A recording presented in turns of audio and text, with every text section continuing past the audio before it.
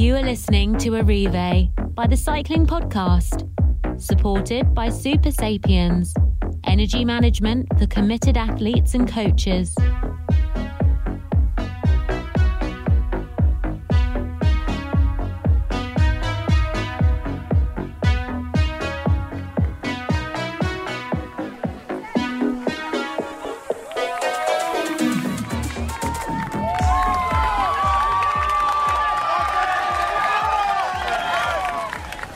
Where are we, Lionel? Where are you, Lionel? In fact, I can see where you are. I'm in the cycling pod car in Oudenaarde, the finish of the Tour of Flanders. You look like you're poised. You look like you're poised to chase a breakaway. You look like the breakaway is going to appear over your left shoulder any moment, and then you're going to say, "Sorry, Dane, I've got to go," and you're going to lock into fifth gear straight away. And I'm in the passenger wheel spin off into the distance. Seat, Daniel. I could do a sticky bottle though, couldn't I? Wind down the window and do a sticky bottle, maybe.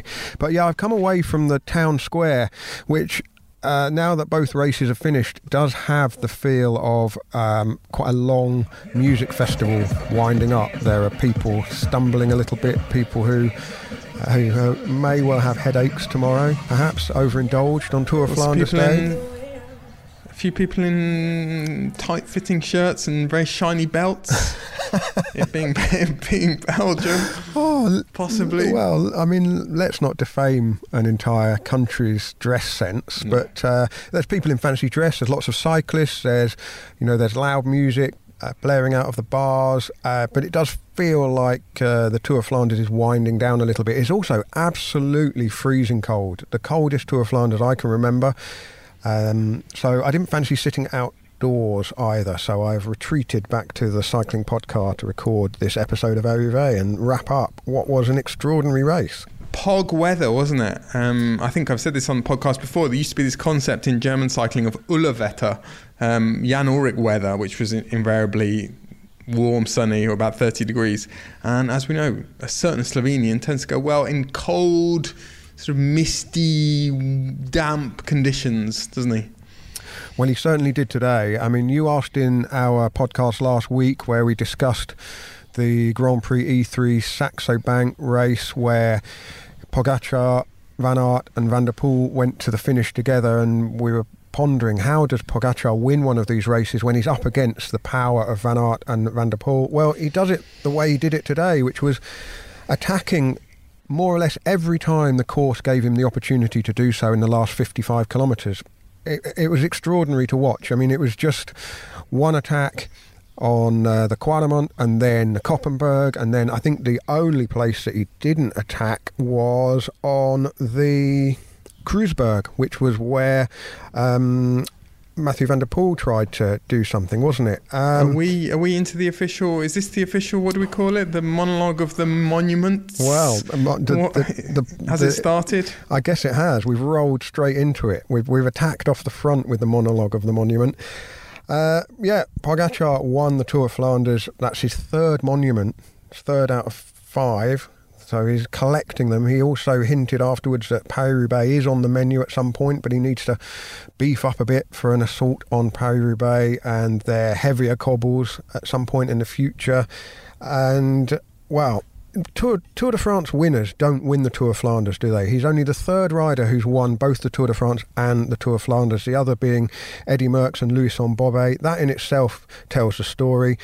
And it was a race. What a race, really. I mean, 100 kilometres it took for the first real break of the day to go. It was just, well, I didn't have eyes on that early part of the race because I was out on the course, but it was just every time I looked at a screen, something was happening. It was like just sort of some kind of whirlpool of movement at the front, but nothing was sticking. It was fast, it was furious, and it took, as I say, 100 kilometres for anyone to really get away, and that was Guillaume van Kiersbulk of Bingoal, Jasper de Buist of Lotto, Dan Houle of Trek, Elmar Reinders of Jayco, and Filippo Colombo of Q36.5, and they didn't have a great deal of a lead, but they were then joined by some serious power. First, Tim Merlier of Soudal Quickstep, Jonas Ruch of EF Education, and Ugo Uhl of Israel Premier Tech.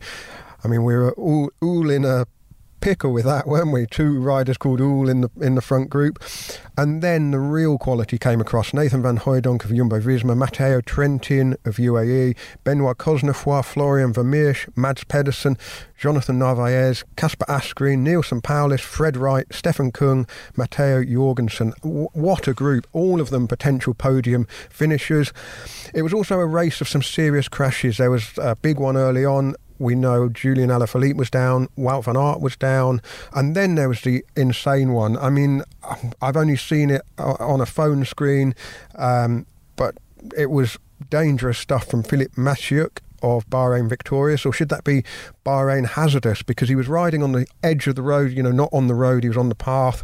And then it changed from tarmac to soggy grass, and he tried to hop back into the road. And as he did, he veered sideways and took down, it must have been 2-3 dozen riders. And he was disqualified for that move and has apologised on social media because it was a really bad one. And he apologised. He apologised within minutes on social media.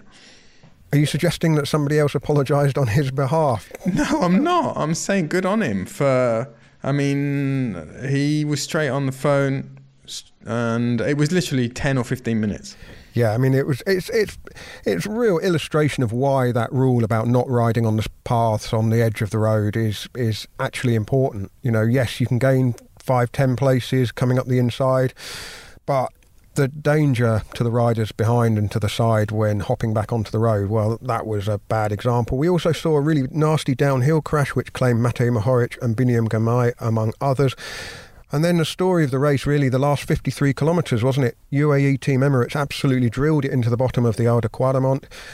Pogacar attacked for the first time. He was then picking up riders who were getting dropped from that front group.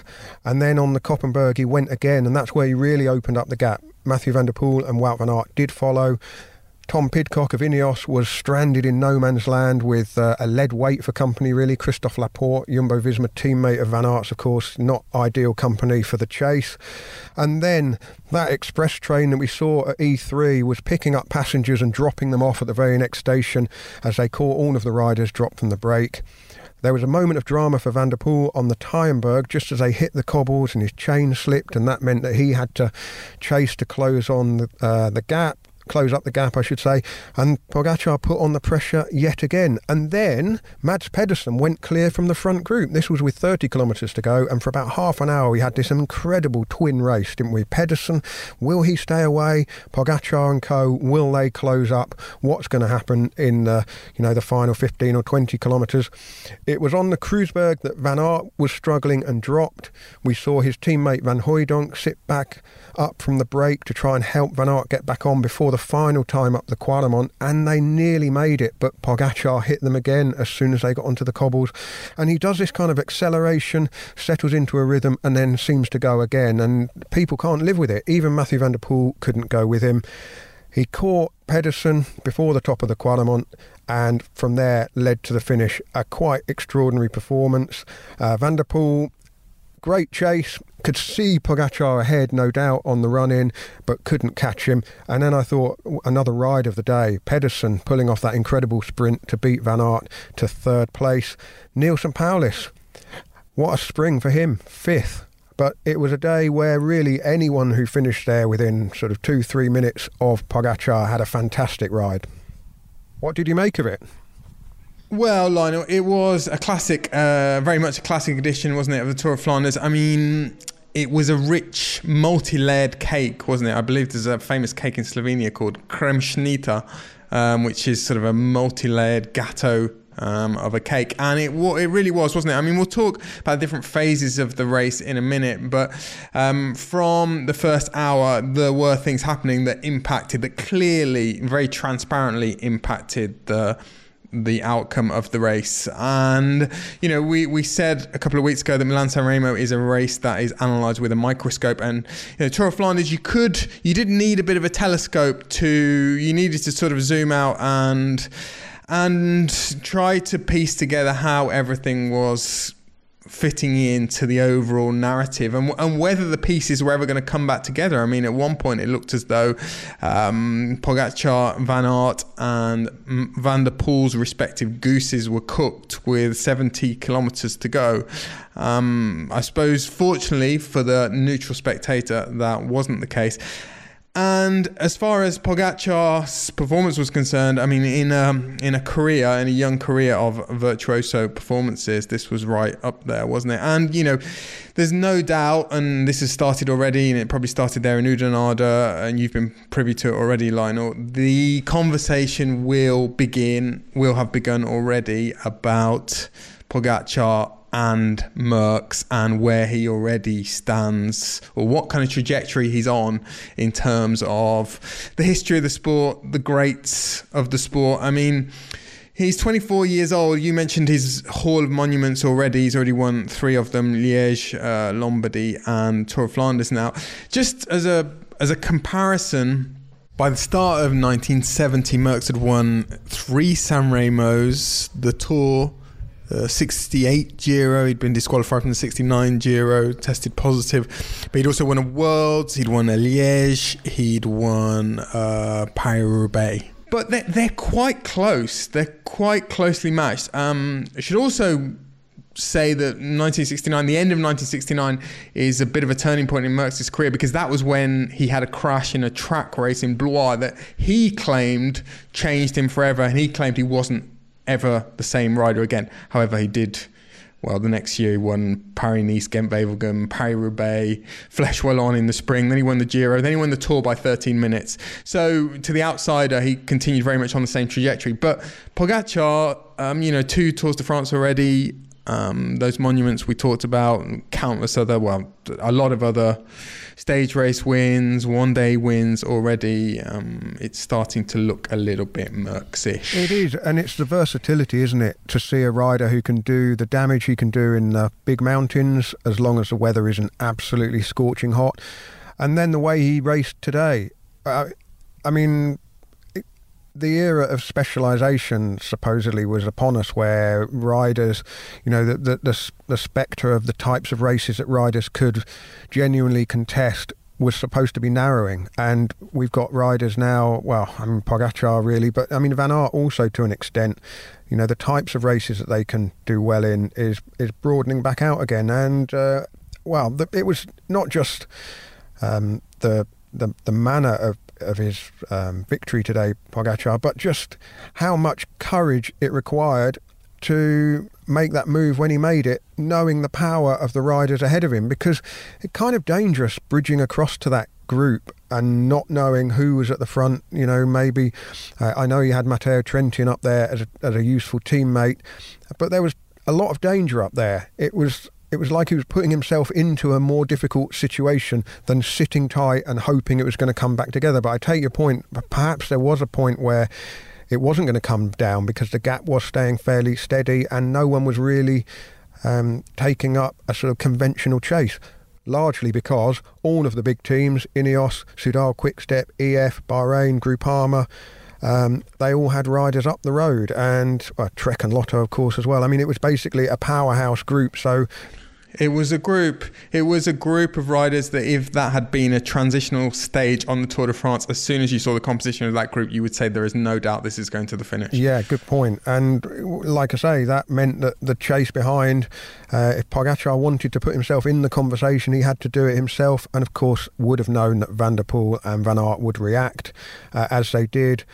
But like I say, it was just those repeated accelerations at every opportunity he had. And the opportunities he had were basically 5 or 6, and he took all bar one of them, really. And he didn't really have to do much on the Kreuzberg, because Van der Poel was kind of helping do the job for him. A virtuoso performance, really. And, what can you say? 3 monuments out of 5. Who was the last rider to really have a genuine hope of completing the set? Philippe Gilbert, and he was always going to struggle with Milan-San Remo, wasn't it, where he came up short. Pogačar, he did say actually that he feels that Milan-San Remo might be the most complicated one to win. which presumably means that at some point he thinks Paris-Roubaix will be, within his sights. You talked about the way he went away on both times, or second and third time up the Eau de Quaremont. We saw how well that climb suits him. I mean, this was widely predicted. Alan Piper, his former director sportif, spoke in L'Equipe this morning about how he had to make his move on the last time up the Quaremont. But it is curious to me, or it has been curious over the last couple of years, just to see how well he does go on that particular climb, because, okay, it is the longest climb on the route. I think it's the longest climb on the route, and longest of the significant ones anyway. But it's not particularly steep, and it's a climb that's been...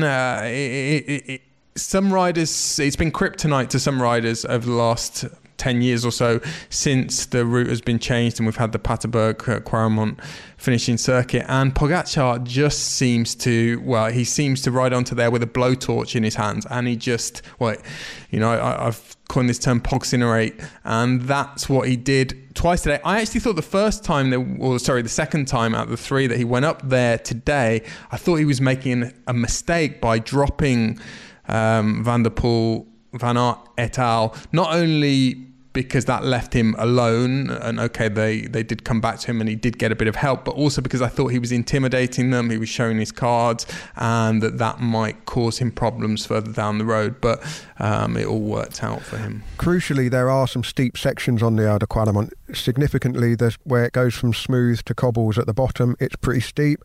We saw him accelerate there and make hay while the sun wasn't shining. It was absolutely freezing. But like I say, the small opportunities he had, even if it was only 200-300 metres of road where he did have an opportunity to really turn the screw, he took those opportunities, perhaps mindful of E3 the other Friday, when you're saying there, was it a risk to get rid of Van der Poel and Van Aert that early? Well, possibly, but he already knew the other scenario. If he'd just ridden through those groups with those three riders, it might have been easier for other people to cling on for a start, meaning a bigger, more complicated finish, and he would still have had the problem of trying to beat Van der Poel, who is more powerful in those sprints. I know it's slightly uphill, but that's a Van der Poel finish, isn't it? So he probably, he took the best opportunity that was there for him, which was to get rid of everybody and hope that he had enough when the course didn't suit his strength to just keep that gap to the chase, and he did it. And you mentioned, Lionel, his repeated attacks, these sort of repeated blows to the ribs, really, of his rivals. An interesting sort of inversion of how he rode. Well, Sam Raymer, for example, we spoke a couple of weeks ago about how in 2022 his tactic had been repeated attacks on the Poggio, in a short space of time, and that hadn't worked, and he'd gone away and revised that, and he decided that the way to win was the coup de grace on the Poggio, one huge attack. Whereas today, as you say, it was difficult to avoid the conclusion that, those repeated attacks were absolutely key. And it was in a very, very hard race, again, for reasons that we'll probably discuss at greater length in a minute. That's just adding to the attrition by forcing Van Aert and Van der Poel to react to his attacks was absolutely key. There's also, I think, those three riders now, I mean, it's no secret to anyone, we've sort of dubbed them, what did you call them, the three bears. We've all got our different epithets for them, and they, I think, have not been drawn into this sort of media narrative, but I think they are sort of playing along and enjoying and reveling in this idea of the three of them on the pinnacle of the sport, going head to head every time they get the opportunity. And there's an inevitability, a sort of fatality about the way they follow each other's attacks, even when it might not necessarily make sense. It's hard to imagine a scenario in any big race now where one of those three would attack and the other two wouldn't react. And so every time Pogačar did attack, he knew that they were going to have to follow him, and he knew that he was sort of sticking daggers in their legs. The Cycling Podcast is supported by Science in Sport. Science in Sport, fueled by science. Well, it seems a little bit unfair to talk about where it went wrong for Van der Poel and Van Aert when they finished respectively second and fourth. But again, I just mentioned the media narrative of this great trifecta, the great triumvirate in golf. There used to be the great triumvirate, don't ask me who they were, James Braid or someone like that in the end of the 19th century, and two others, maybe Willie Park, something like that. Anyway, sorry. Where did it go wrong for those three? The first hour of the race was really intriguing. I didn't expect it to be intriguing and to have a big impact on what followed, but it was because we had this situation where Alpecin de Koning were caught napping. Mathieu van der Poel was caught napping, and for about 20 kilometres they were forced to chase. Bahrain Victorious had put the pressure on at the front in crosswinds. The gap went to about 40 seconds, and they used up quite a lot of resources. Alpecin de Koning, obviously Van der Poel himself wasn't pulling, but you had guys like Sylvain Dillier pulling, Søren Kragh Andersen, other key domestiques. They then lost Søren Kragh Andersen with 120 kilometres to go. I mean, ordinarily we would have thought that he might even be an alternative card for them. I don't know whether he had some other physical problems or he was just exhausted by the work he'd done earlier. But, you think about the margin that Pogačar had when he came over the Paterberg for the final time. It was about 14 seconds. And at that point, you really felt that it could still go either way. And you do just wonder about the roles of the respective teams and how Alpecin de Koning had made a bit of a hash of things. There was another moment later on, I think it was before the Molenberg with 120 kilometres to go again, where Van der Poel was caught adrift slightly. It only lasted, it was moments. However, there again, I think they spent a bit of energy that they would ordinarily have liked to conserve, and it was just a bit of a loose performance in those first 150 kilometres. And as for Van Aert, it was also from Jumbo-Visma a performance that I don't think many people expected. It was quite a passive performance. They didn't look very compact. They didn't look as though they were riding as a team for large portions of the race. Well, certainly we didn't see a big sort of swarm of those yellow and black jerseys in the peloton all riding together. They had some bad luck. Tosh van der Sande crashed. Eduardo Affini crashed as well, and Van Aert himself, maybe we'll find out later, but he also definitely went down in the crash that we mentioned, the Matcherjuk crash, and quite a few people pointed out afterwards that Van Aert was riding with what was blood streaming down. I think it was his left leg as well. It didn't look bad on TV, certainly. We just saw him standing at the side of the road, kind of sorting his bike out and getting back on without too much fuss, but that may well have affected him as well. Yeah, Christophe Laporte was kind of stuck in no man's land, wasn't he, with Tom Pidcock? I mean, not necessarily a disaster for Jumbo-Visma at that stage, but he couldn't ride. He was just kind of sitting there thinking if this does come back together, he could still be a factor, but wouldn't have wanted to tow Pidcock across and take another dangerous rider into the picture. They, of course, had Van Hooijdonk in the break, which was the perfect move, but then there was a bit of kind of dithering about, and I mean, Van Hooijdonk, I suspect, probably chose that moment to sit up because that was where there was quite a strong headwind, and give Van Aert a bit of a help to try and get back on just before the Kwaremont, and it almost worked. But I mean, given that Pogačar was almost certainly going to attack again, even if he had made contact in time, probably would have gone backwards straight away. And I think they probably, missing Dylan van Baarle, who's not been not able to race today. I think we'll be back for Paris-Roubaix, perhaps still recovering from the crash a week or so ago.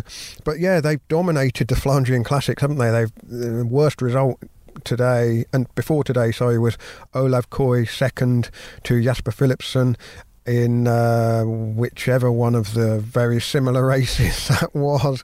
It's the one they didn't win, Daniel. That's the one. The one they didn't win. Yeah. And fourth place today will feel like a slightly deflated party balloon for them this evening, I'm sure. But it wasn't for the want of trying. Yeah, and you could also say that they and UAE rode pretty analogous races in the sense that they both had that one rider. UAE had Trentin and Jumbo-Visma had Van Hooijdonk in the group, in the Asgreen group and the Fred Wright group. And, they were playing an interesting role. Trentin particularly, Trentin's one of those riders who he's very sort of animated on the bike. He's quite flamboyant. So you always notice him. You always notice what he's doing. He's always sort of looking over his shoulder, talking to breakaway companions and so on and so forth. So you really noticed him in that group. And sometimes it looked as though he was spoiling. He was stopping the gap from going out too far. Other times it looked as though he was just trying to time his effort and his breakaway group, the breakaway group's effort, so that Pogačar made it back to them at exactly the right moment. Because that was a question that I had at one point, are they going to time this perfectly? Or is Trentin going to time this perfectly so that, that doubt we had, can Pogačar ride away on his own over the Paterberg? Is it going to be the case that he finds Trentin waiting for him at the top of the Eau de Quaremont or the Paterberg? And that really would have been a masterful piece of teamwork.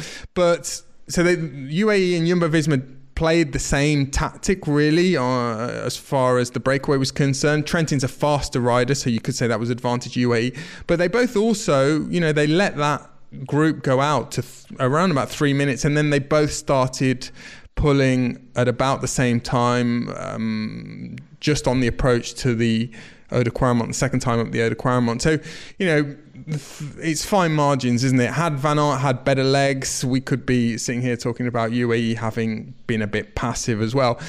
UAE also lost Tim Wellens. It would be interesting to know what they had in mind for him. But, when Wellens came down in that crash, the Majestut crash that we've mentioned, it was funny, when I first saw it, it looked very much like Pogačar, but that's another facet of Pogačar's riding. You almost never expect the guy to crash because he always seems to be in the right position. And in the build-up to Flanders, his director sportifs were talking about this characteristic of his riding that he didn't particularly need to do recons, and even last year when he rode the race for the first time, he didn't really struggle as far as the sort of savoir-faire of Flanders that we, in the media, we mythologise. We've talked about for years. You have to know, every gutter and every cobblestone section. That wasn't really a problem for Pogačar. There was a nice line from a colleague of ours writing for L'Equipe this morning. He said that Pogačar, we talked about this picture that Pogačar posted last week. He'd gone back to the Côte d'Azur and he was just sunbathing with a Tour de France bucket hat. And I think Gaëtan Chihar, our colleague from L'Equipe, said something like, with all the zenness of a koala on his branch. And that pretty much, that sums up Pogačar, doesn't it? But just on him as well, Lionel, I mean, when we talk about where his career goes from here, and I suppose you'll just have to indulge us for having this kind of discussion after a big win. But the thing that really intrigues me about him, as against, for example, Merckx, is his fuel source. Merckx he became known as the cannibal, and he had this insatiable appetite for winning, which was it seemed like a kind of dark force, almost that there was some sort of, whether it was kind of insecurity or paranoia or something kind of dark that was propelling him forward. With Pogačar, it seems to be the opposite. His life force, his fuel, as far as racing is concerned and winning is concerned, seems to be enjoyment and the sheer thrill of it. And, it remains to be seen whether that is as sustainable a fuel source as the Merckx version. Yeah, he does seem to sort of race towards the light, doesn't he? And seizes those opportunities. And you're talking there about that sense of timing. I mean, the fact that he caught Pedersen at the top of the Eau de Quaremont, I mean, could have worked out differently. Could have been quite dangerous, actually. Having Pedersen, a rider of his calibre and his sprint finish, latch onto the wheel. But I suppose he would have had the confidence of, there is still the final climb of the Paterberg to go, and that's a very hard climb that late in the race. It's steep as well, played to Pogačar's strength again. But I do think when you look at the top 10 today, all of them, I think, can be satisfied with a job well done, because they all raced to win, and it could have gone the other way, and that group might have fought it out amongst themselves. I mean, Nielsen Paulus, one of the rides of the day, apparently crashed a couple of times, lost his bike computer in one of those crashes, and then just raced on instinct and whatever knowledge he could get from the riders around him and from Andreas Clear in the team car. So there's a cat-eye Mitty too in a gutter somewhere, just off the Paterberg. Yeah, Pedersen I've already mentioned, with the strength to get on the podium after, risking all with his solo attack, which looked like it might be the genius move. Get away before the Pogačar Express comes steaming through. Stefan Kung for Groupama, he said afterwards that his teammate Valentin Madouas, who pulled out, had sort of stomach problems, so he was racing, knowing that all of the team's hopes rested on him, and I thought he did a good job. And we've given Soudal Quickstep a little bit of criticism for their non-show in a lot of the classics this spring. Kasper Asgreen, I thought, did the best he could with the legs he had, and put his nose in the wind a few times. And then, Fred Wright, Matteo Jorgensen, potential future winners of a race like this. And Jorgensen just impresses. I mean, he just looks so comfortable. It looks perhaps today like if he'd taken a risk a bit like he did the other day, something might have played out for him. Chute à l'arrière du peloton, cycling podcast team car at the back of the pack, please. That's Seb Piquet, the voice of Radio Tour, to remind me to tell you that this episode of Arrivée is sponsored by the Hammerhead Karoo 2 cycle computer, and this was me descending the Poggio a couple of weeks ago. Tell you what, the yellow line on the Hammerhead's actually really helping. I can just glance down and check where the bends are.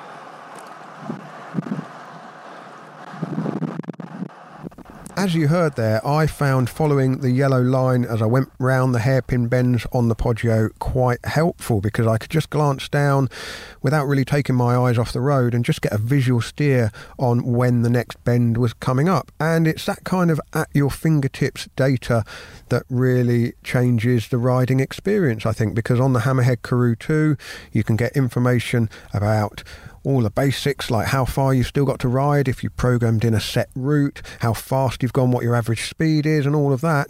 But also with the unique exclusive climber feature, you get a real impression of just what is ahead of you when you're going uphill. And as I experienced on the descent of the Poggio, the yellow line just gave me something to follow as I went down. Now, the climber feature really has transformed my riding when I'm on unfamiliar roads, because as I reach a climb, the data tells me how far there is to the top, how steep the sections are, and so when I know a steep section is coming up, I know to regulate my effort, maybe push on and get through it, and then settle into a bit more of a rhythm as the gradient shallows out.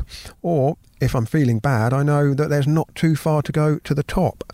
Anyway, the Hammerhead Karoo 2 cycle computer is the most advanced that there is out there. You can plot your routes on the dashboard, you can wirelessly import routes from Strava or Komoot or many other apps, and you can change your course on the fly, and this all comes with turn-by-turn directions and of course those elevation changes. It's got a fantastic touch screen as well, and so if the Hammerhead Karoo 2 sounds like the sort of thing that would add something to your riding, you can also get a free heart rate monitor with the purchase of a Hammerhead Karoo 2 right now. Visit hammerhead.io and use the promo code CYCLE at checkout to get yours today. This is an exclusive offer for Cycling Podcast listeners, so don't forget to use the promo code CYCLE. You'll get the free heart rate monitor with your purchase of the Karoo 2. You go to hammerhead.io, you add both items to your cart and use the promo code CYCLE, and those details are all in the show notes too.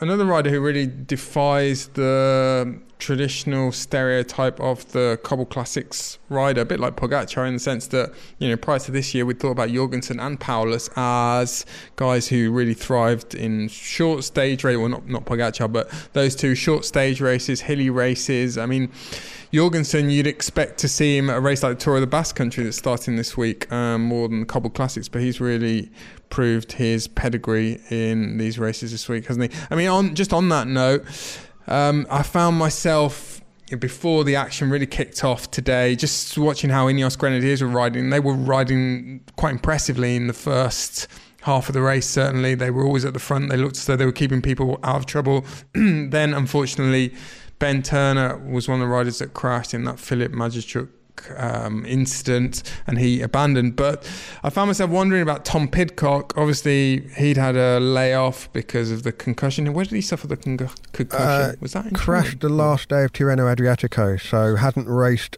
until Dwars door Vlaanderen, where he was 11th. He said a couple of days before the race that, you know, he was reasonably happy with how he had done on Wednesday, because normally when he comes back after a little layoff like that, it takes him a race or two to get into his swing. He did also talk, you know, interestingly, we're talking about Pogacar as if, you know, he should be, genetically unsuited to a race like the Tour of Flanders. But Pidcock did say that the smaller, lighter riders with less power are at a disadvantage. I mean, obviously Pogacar's not as light as Pidcock, and yet we do. This is what I was coming to. We do include Pidcock in the conversation, and rightly so.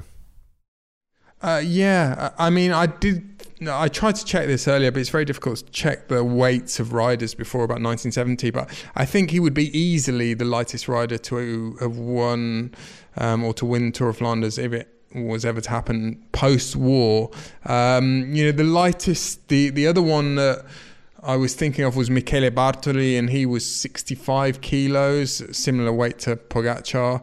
But yeah, Pidcock, well, he certainly looked pretty good up until the Koppenberg, and then, well, seeing where he finished 8 minutes down, so he clearly ran out of steam. But I'd be curious to see what his verdict was on his own race.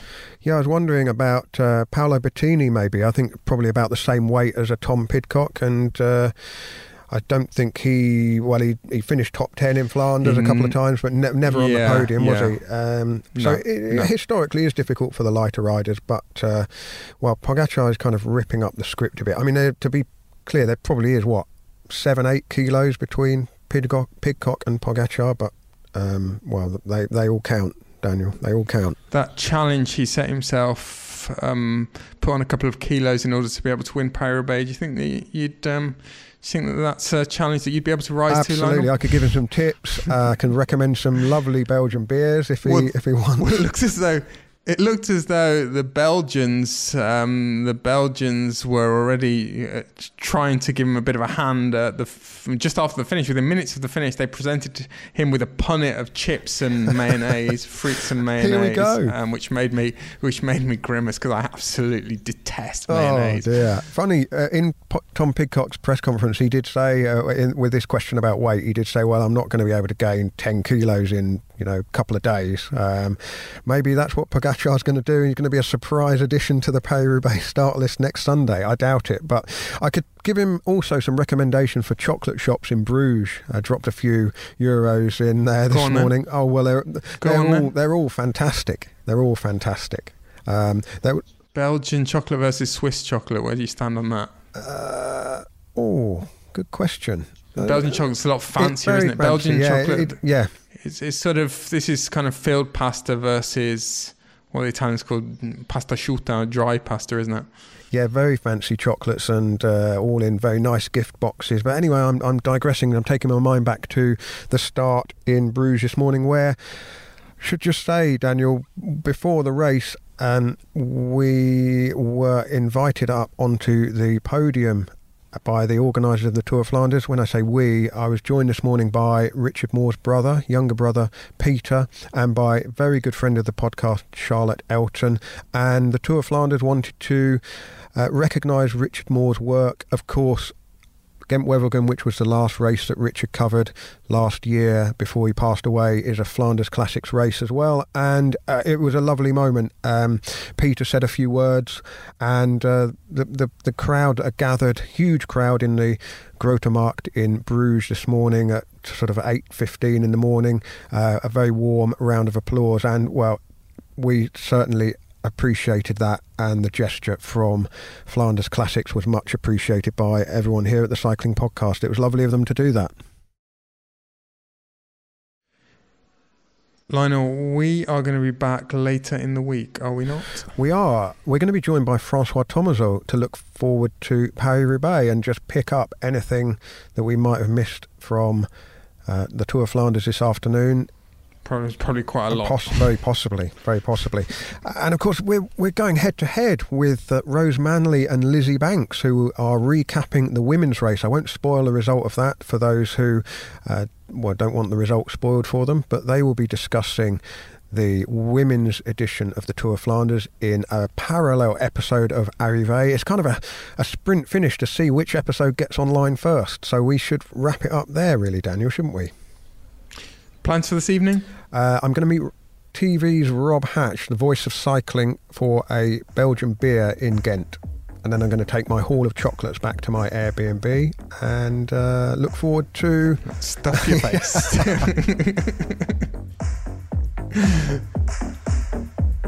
That's good night from both of us.